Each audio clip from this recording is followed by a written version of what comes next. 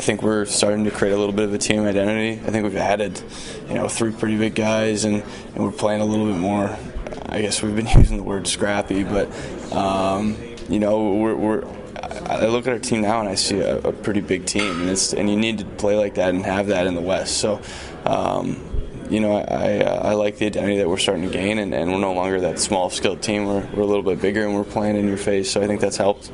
One thing I've noticed is, you and Taylor have ended up in some scrums, and I'm just wondering, not that it's never happened before, but is it a little easier to play with a certain edge when you know you've got that additional backup?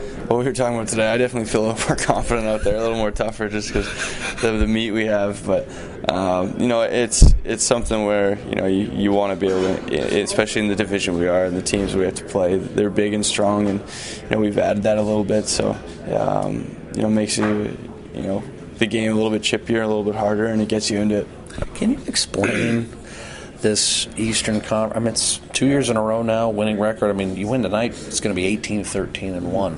Why has that worked out? Is it a pure coincidence, or can you definitely tell a major difference from a Western Conference game to an Eastern Conference game? I think there's definitely a difference between the two sides. I find that the Western Conference is a little more tight-knit, a little more in your face, and maybe hasn't suited our style as much. Maybe it has now, just the way we're playing, but seems that our style fits the East game a little bit more. But, lately, I don't know if it's, it might be a little bit of coincidence too, a little bit added to both.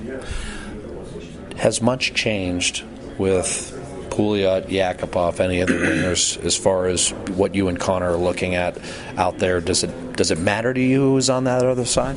Not necessarily. There's definitely a difference between Yak and Pouliot, but for us, you just kind of focus on your game. For me, Connor's got so much speed through the middle. You got to be able to make plays quick to him and put it on his tape. So obviously that was the case last night. He was flying through the neutral zone. You just have to give it to him. So, but we're starting to gain a little bit more chemistry, and we want to get that power play going more than anything to help that out.